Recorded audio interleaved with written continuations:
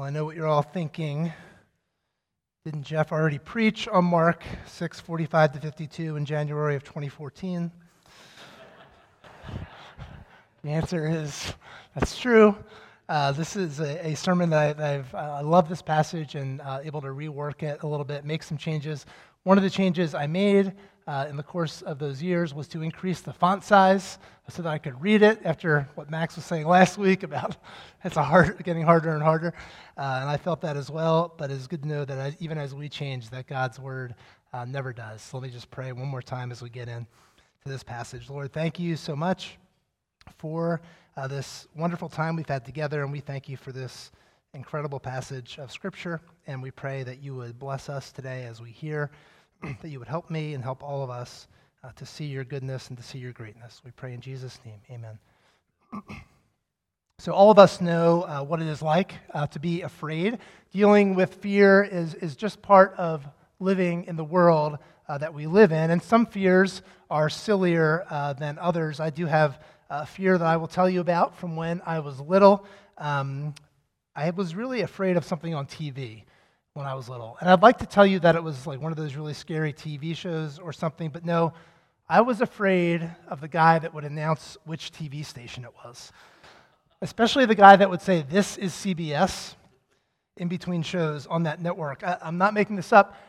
I don't know why I was afraid of this guy, what traumatic experience I associated with it. Frankly, I don't think I want to know at this point in my life, but I will say that now I'm 47, and I mostly have relief from this fear. This really happened. I bravely searched for and played the clip yesterday, and it was vaguely unsettling still for some reason, but I was able to move on quickly. So, the counselors that are here, we can get into that later, maybe some group therapy.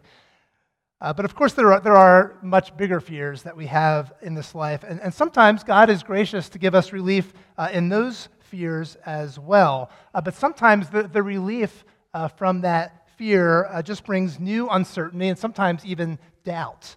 I remember when I asked my wife Catherine out for the first time. First, I was afraid she would say no. Then I was relieved when she said yes, and then I was very quickly very uncertain about what to do next. We probably all know how this feels. Maybe it's a new job, fear that you won't get it, then relief that you do, and then, oh no, what have I got myself into? There's a lot of uncertainty here.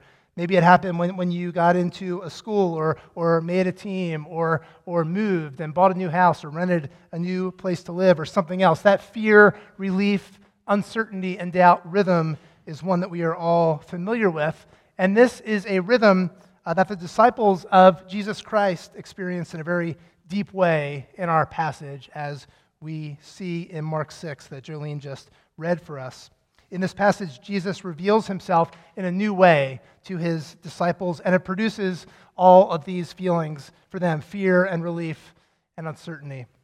This book of the Bible that we're reading from today was written by a man named Mark. Now, Mark was not one of Jesus' disciples, but Mark was friends with Peter, who was one of Jesus' closest disciples, and most scholars believe that Peter was Mark's source when he wrote this gospel. And the book of Mark can really be divided up into two sections. This passage is in the first half of the book, which is all about who Jesus is. Mark is painting a picture for us of the character of Jesus. And there are several stories along these lines that reveal to us exactly who he is. This is one of them. And every book of the Bible has its major themes. And one scholar said of the two of the major themes of the book of Mark are that, number one, Jesus is incredible and powerful, and number two, that the disciples are weak and often foolish. And we see both of those major themes come together in this passage as well. In our passage today, we will see that Jesus is both immensely powerful and deeply personal. And we'll see how Jesus demonstrates this, and then we'll see how the disciples respond. And as we enter into this story together, we should remember that in many ways this is our story too. This movement from fear to relief to uncertainty is a big part of the human story, but as we will see, it is not the whole story. We see that Jesus is more powerful than we think in the beginning of this passage. And so if we look at verses 45 and 46, it says, "Immediately he made his disciples get into the boat and go before him to the other side, to Bethsaida, where he dismissed the crowd. And after he had taken leave of them, he went up on the mountain to pray. So before we get into the main part of this passage, Mark gives us a little bit of background. Now we're kind of dropping right into the middle of Mark here, so a little bit of context is important. So we ask, what's going on in the story at this point? Well, it's important to know that right before this passage, something amazing has happened. Jesus has just fed 5,000 people, and he did so in a miraculous way. Mark tells us that what Jesus is doing here happened right after the feeding of the 5,000. And what does Jesus do? Well, he makes his disciples get into the boat. He dismisses the crowd, and he goes to pray. You might ask why. Why does he do all of these things? Well, when you think about what might have happened after Jesus fed 5,000 people, it begins to make sense. Because in addition to the Gospel of Mark, we also have the Gospel of John. And in John chapter 6, this also describes Jesus feeding the 5,000. Listen to how John describes it. It says, when the people saw the sign that he had done, they said, "This is indeed the prophet who has come into the world." Perceiving that they were about to come and take him by force and make him king, Jesus withdrew again to the mountain by himself. You can see what's going on here. We're still pretty early at this point in Jesus' ministry, and his popularity is off the charts. And Mark doesn't tell us exactly what the disciples are thinking, but I don't think it's difficult really to imagine what would have been going through their minds. You've got 5,000 people, a major crowd, ready to make Jesus king. And here they are, not just one of the 5,000, but they're in the inner circle. They're in the inner ring. They're close to what seems like such a transfer of power. Maybe Jesus will become king. Maybe we'll get to be his main men. Maybe it's time for all of these things to happen and for us to receive this glory of being associated with him. But it's not time for that at all. And Jesus knows that these people want to make him king, but he also knows that's not the plan. And so he sends the people away, and he makes the disciples get in the boat and go away from the crowd. And notice that even Jesus himself gets away. He goes off by himself and he prays. And we understand that time with his Father for Jesus was so important to him. Jesus was a person, and he was with people all day. And the people around him had many different ideas and different priorities than he and his Father did. The people around him, we saw, wanted him to go ahead and be king. The people around him might have wanted him to go fight the Romans who were occupying Israel. And Jesus heard their voices. And so it was important for him to withdraw and go be with his Father, because Jesus knows that he and his Father have a different plan and a better plan. And so he goes to pray and to be reminded and strengthened for what he has been called to do. But in the meantime, the disciples are having a rough time. And verses 47 and 48 show us some of the struggle that they're having. It says, "And when evening came, the boat was out on the sea, and he was alone on the land. And he saw that they were making headway painfully, for the wind was against them." So here are the disciples. They're apart now from Jesus, and things are not going well. They're out on the sea. It's getting late, and the same guys who Jesus had just used to miraculously feed 5,000 people now can't get this boat going because of bad wind. From the high of the amazing miracle to the low of being stuck out on the sea. When I was younger, this is my second TV reference, but there were a lot of popular cartoons. The Smurfs, He-Man, Inspector Gadget.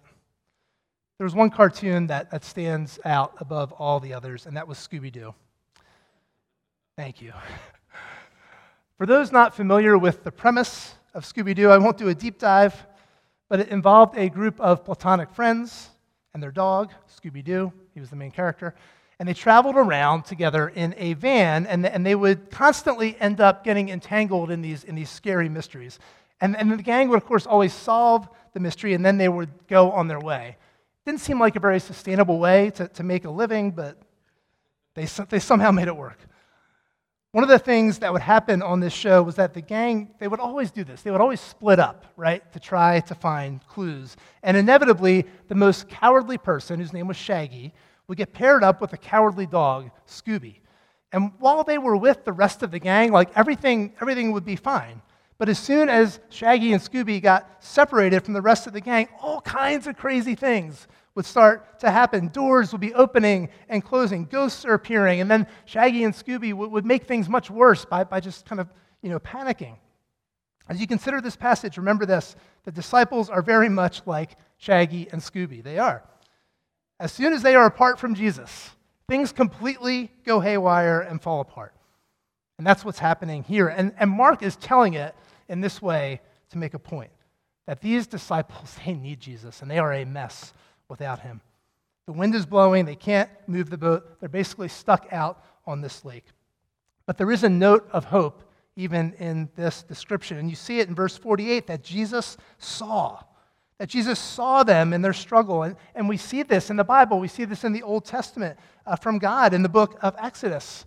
Early in the book, he sees the problems of his people. They're in slavery. He sees the problems. It says he saw and he knew. And the seeing, when God sees, it leads to action. And it does here as well, even though the disciples don't really understand what is happening, as we begin to see in verses 48 to 50. It says, and about the fourth watch of the night, he came to them, walking on the sea. He meant to pass by them, but when they saw him walking on the sea, they thought it was a ghost and cried out, for they all saw him and were terrified. Now let's put ourselves, if we can, in the shoes of these poor disciples for a moment. It's the fourth watch of the night. I know we don't keep time like that anymore, but it's super late. It's like 4 or 5 in the morning at this point. And they have spent the whole night trying to get a boat across water against a rough wind. And don't forget, they spent the previous day at a huge gathering with 5,000 people having a feast. They're exhausted at this point, and they're probably very much out of it. And now all of a sudden, here comes this person walking towards them on the water, and it's probably a ghost, it feels like. And it's time to panic, it feels like. The previous afternoon, they think they're about to be part of Jesus' coronation, and now we look at their state. They're apart from Jesus, it's late, they're exhausted, they're scared, and their hard work is getting them nowhere. And it's the picture that Mark paints again and again of Jesus' disciples apart from him. And in many ways, it is the picture that the Bible paints of life apart from God. Exhaustion and fear, toilsome and unproductive work. But Jesus doesn't leave them there. He comes to help them. And there's a couple things that are significant when we look at this passage. Number one, where are the disciples? They are out on the water. They're out on the lake, and it's dark. For the Israelites, water was always a scary thing. All throughout the Old Testament, we see that water was symbolic of chaos, that things were out of control. And so what God does is he kind of subverts this, and often he uses events with water to show his power and to show his love for his people. In the book of Exodus, we remember Moses is leading the people out of Egypt, and he raises his staff, and what happens? The waters part, and the people go through. And then later in the book of Joshua, the Jordan River is separating the people of God from the promised land that they are about to move into. And Joshua sends the priests into the water. And what happens? The waters stop and the people walk on through. And both of those stories deeply resonated with the Israelites in ways that are probably hard for us to understand because of how they saw the water. And with good reason. The water could be extremely chaotic. And when they see that their God can control the water, they recognize the greatness of their God, and they are given confidence to trust in him. But, of course, there's a difference between those stories from the Old Testament and this one. Because Moses didn't walk on the water, and Joshua didn't walk on the water. Something else is going on here.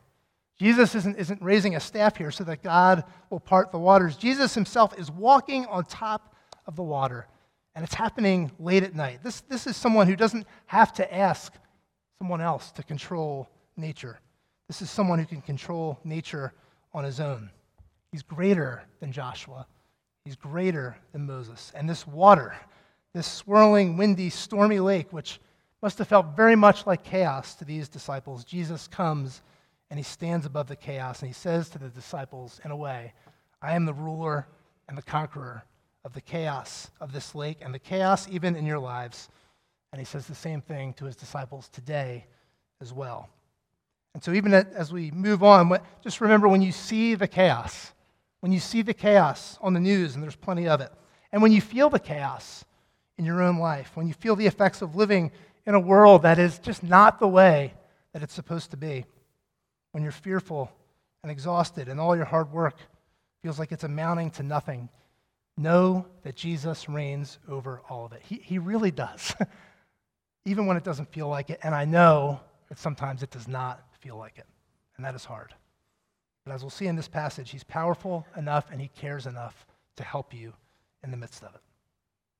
So we noticed that all this happens out on the water. But there's a second thing to notice. Verse 48 says that when Jesus went out to meet them, he meant to pass by them. And that feels a little bit like an odd expression to use there. It almost sounds like, was he trying to race them? Was he trying to get right through or something like that? Well, most likely these words are here because they are meant to remind us of another event in the Bible. And we've already talked about him, but a long time before this, Moses, again, the same person who led the Israelites out of Egypt, was on a mountain, and he was talking with God, and he wanted to see God. He wanted God to reveal himself to him, and Moses said, God, would you please show me your glory? And God said, Moses, I can't do that. It's too much for you. You won't survive. But the Lord allowed Moses to go behind a rock. The Lord would cover Moses with his hand, and as he passed by him, and then Moses will be able to see just the back parts of the Lord, but not his face. That phrase, passed by, is used in the book of Exodus. The Lord passes by Moses. And it's used there, and it's also used here by Mark. And it seems that Mark is using these words to remind his hearers of these words back in Exodus. And that's something he does elsewhere in his book as well. Just as the Lord passed by Moses a long time ago, so now Jesus, the Son of God, is passing by his disciples. Jesus is revealing himself. He is showing them who he is. Jesus is showing them that he is God. And this introduces attention because we see again and again that the disciples had a much more limited view for a very long time of who Jesus was. See, for the most part, they weren't looking for someone who was God. They were looking for someone who would help them get what they wanted. And we can probably relate to this. We want what we want, and it can be easy for us to use Jesus or others as a means to an end. At least I know that can be easy for me because I have my own view, right, of what would be good for me, what would be good for the world. And for me, it's usually, hey, relative ease, relative comfort, the approval of others, the right amount of status and respect, and so on. And thinking this way, we end up missing the plot. Because we see here in this passage that Jesus is more than that. He is the all-powerful Son of God who rules over the creation, who inspires our awe, inspires our worship and reverence. And because he is so powerful, it's just going to happen. When his life intersects with yours, it will introduce attention, and he will undo you, and he will move things around in a way that will sometimes feel like he is wreaking havoc in your life. The author C.S. Lewis talked about this, and he understood that Jesus does this because he is good and because he loves us. So listen to what C.S. Lewis says.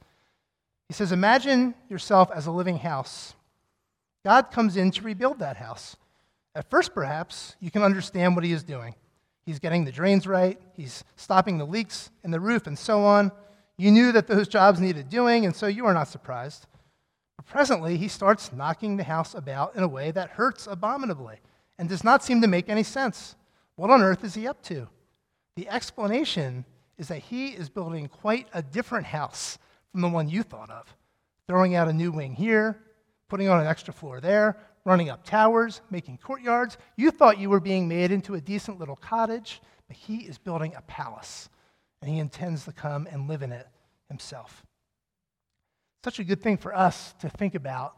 And remember, both as individuals and even as a church, we have our ideas, we have our plans of what might be good, our blueprints of what things should look like, and that's all fine, that's all well and good, as long as we remember that Jesus is the master builder and that he has a vision that is more comprehensive and better than ours.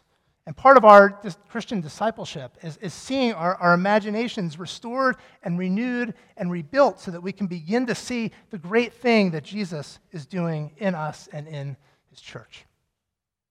course, the disciples, they're not there yet. They don't get it. They thought he was a ghost, and here they are. They're tired. They're terrified. But Jesus is not done revealing himself to his disciples quite yet, and that is good news. He reveals himself more in verses 50 and 51. It says, "But immediately he spoke to them and said, 'Take heart, it is I, do not be afraid.' And he got into the boat with them, and the wind ceased, and they were utterly astounded, for they did not understand about the loaves, but their hearts were hardened." That's all the way through 52. Jesus had already revealed himself as the powerful and strong Son of God. Now he reveals himself in a new way to them. You know, as many of you, I'm sure, have, we've been spending a good amount of time watching the Phillies in the playoffs, and we've been laughing sometimes about how the announcers will sometimes describe the pitchers. Like they'll say, like, he's really good, he's got great pitches, but a lot of times he can't pitch the ball over the plate. And like, I hear that, and I'm like, well, that doesn't sound great. Do I want this guy pitching for us? Because both of those things are actually important. You need both. I would think if you're a major league pitcher, you'd be able to do that. But, both things need to be true. The disciples knew that Jesus was powerful, but they needed the both. They needed to also know that he was good. And that's why the rhythm in this passage is so beautiful and so crucial to understanding who Jesus is. The awesome, powerful, terrifying Jesus comes up to his scared and cowering disciples and says, "Take heart, it is I. Do not be afraid." And while Jesus' words are good news, we need more, right? Sometimes we're facing something scary, and people will tell us, "Don't be afraid." It's nice. Sometimes those words themselves aren't that helpful. But Jesus doesn't just tell the disciples not to fear. He goes beyond words. He enters in. He does something about it. He gets in the boat with them, and the wind is stilled, and the long, dark night of struggle is over. See, the awesome and powerful Jesus is also the tender and caring Jesus. His words and his actions here perfectly bring together these facets of who Jesus is: deeply powerful, deeply personal, deeply great, and deeply good. And if we lose either of those things, we have lost Jesus. But we can't lose either of those things because that's who he has always been, and it's who he always will be.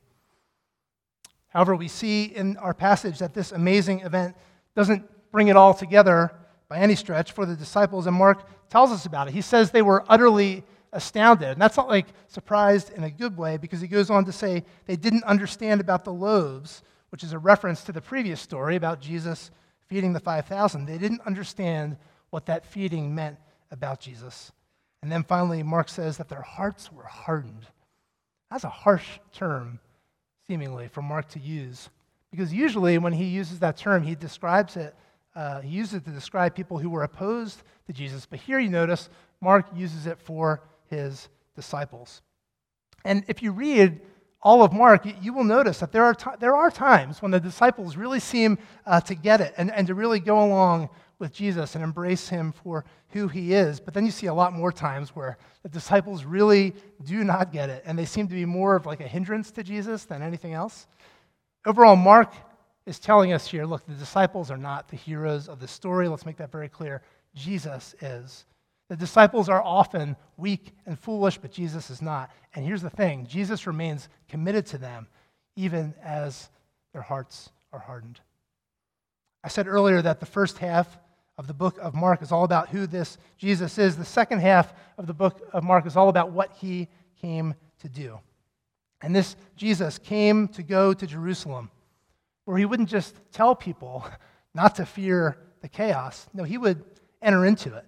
He would step into the chaos of an incredibly, deeply fearful situation where he would be nailed to a Roman cross to take the punishment from God for us and for our hard hearts towards him.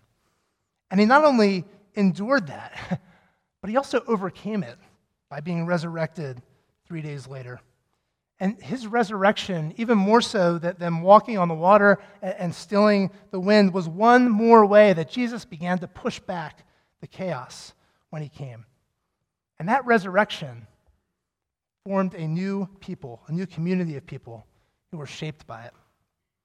And as part of that community, there were other people that came along, other people that came along after these disciples who read this passage. They are known today as martyrs, people who were persecuted and killed, often in terrible ways because of their faith in Jesus. And what's interesting is that when we look back at the accounts from the early church, they tell us that one of the passages that these heroes of the faith treasured, that they loved to go to, was this passage from the Gospel of Mark.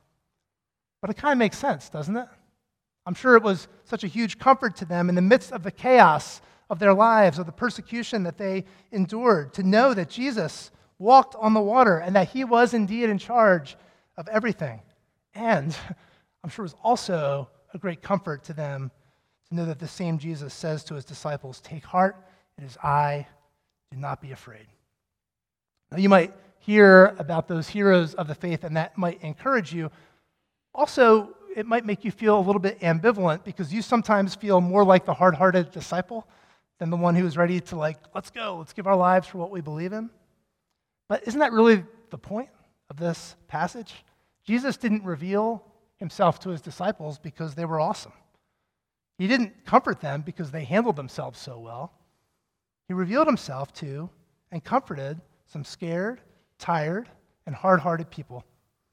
And Jesus continued that good work because he would continue to minister to them, and their hearts would be softened. And over time, they were made new and made more and more into the people that God had called them to be. It's what God loves to do in his people. And he will do this for you as you follow him. If you're not following Jesus, I would just encourage you. It's good for you to consider that there's no one like him. There's no one who is so worthy of your awe and respect, who will also love and care for you as well as he does. And consider this, that you are going to put your ultimate hope in someone or something. And if that ultimate hope is not in someone who is both great and good, both powerful and personal, then it's really no hope at all. So I would tell you, turn to this Jesus who is both of those things. And for those of us that are walking through this life imperfectly, following him, feeling a lot of times like these disciples, we really and truly are able to sing the famous words of the hymn Amazing Grace, that it was grace that taught our hearts to fear, and grace our fears relieved. And while we recognize that we can experience those first steps that the disciples experienced of fear and relief, that next movement, that next step of uncertainty and doubt is still very often with us, if we're honest. And that's why the final movement and the final chapter of the story that is unfolding is in many ways the most precious of all. Because there is a move that is coming from the uncertainty and doubt that the disciples experienced, that you and I experienced, to the certainty and clarity that Jesus will give to us when he does what he promised to do. And that's to return one day, not just to push back against the chaos, but to remove it once and for all. To relieve us from the ways this life, which sometimes feels, if we're honest, like rowing against the wind, saps us and wears us down. And so hear this clearly. Whatever the chaos is in your life, broken relationships, fear and uncertainty, difficulties at home, at work, or even at church, regret over past sin, regret over missed opportunities, grief, mourning, sickness, the specter of death, whatever it is, look, Jesus sees it, and he knows. And he came into the world once to push back the chaos, and he will return someday to make everything right. And what do we get to do? We get to wait for and look for and live in light of that day together. Let's pray.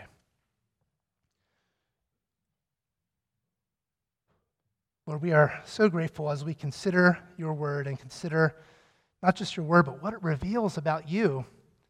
So thankful for the character of Jesus. We see again and again that we behold him with awe and reverence, and also that we know that he is so personal and tenderly cares for us in such a wonderful and good way. And we pray that you would form us as people and as a community that are shaped according to the resurrection hope that we have. Lord, we pray you would continue that good work in us, Lord, and we pray that you would help us when our hearts are hard to come to you, to ask you to help, and to know that in the midst of whatever chaos it is, that you are indeed with us, and that you won't leave us, you won't forsake us, because that's not who you are. And so we look forward to the day when we will see these things even more clearly. Until that day, help us to watch and wait together. Pray all this in Jesus' name. Amen.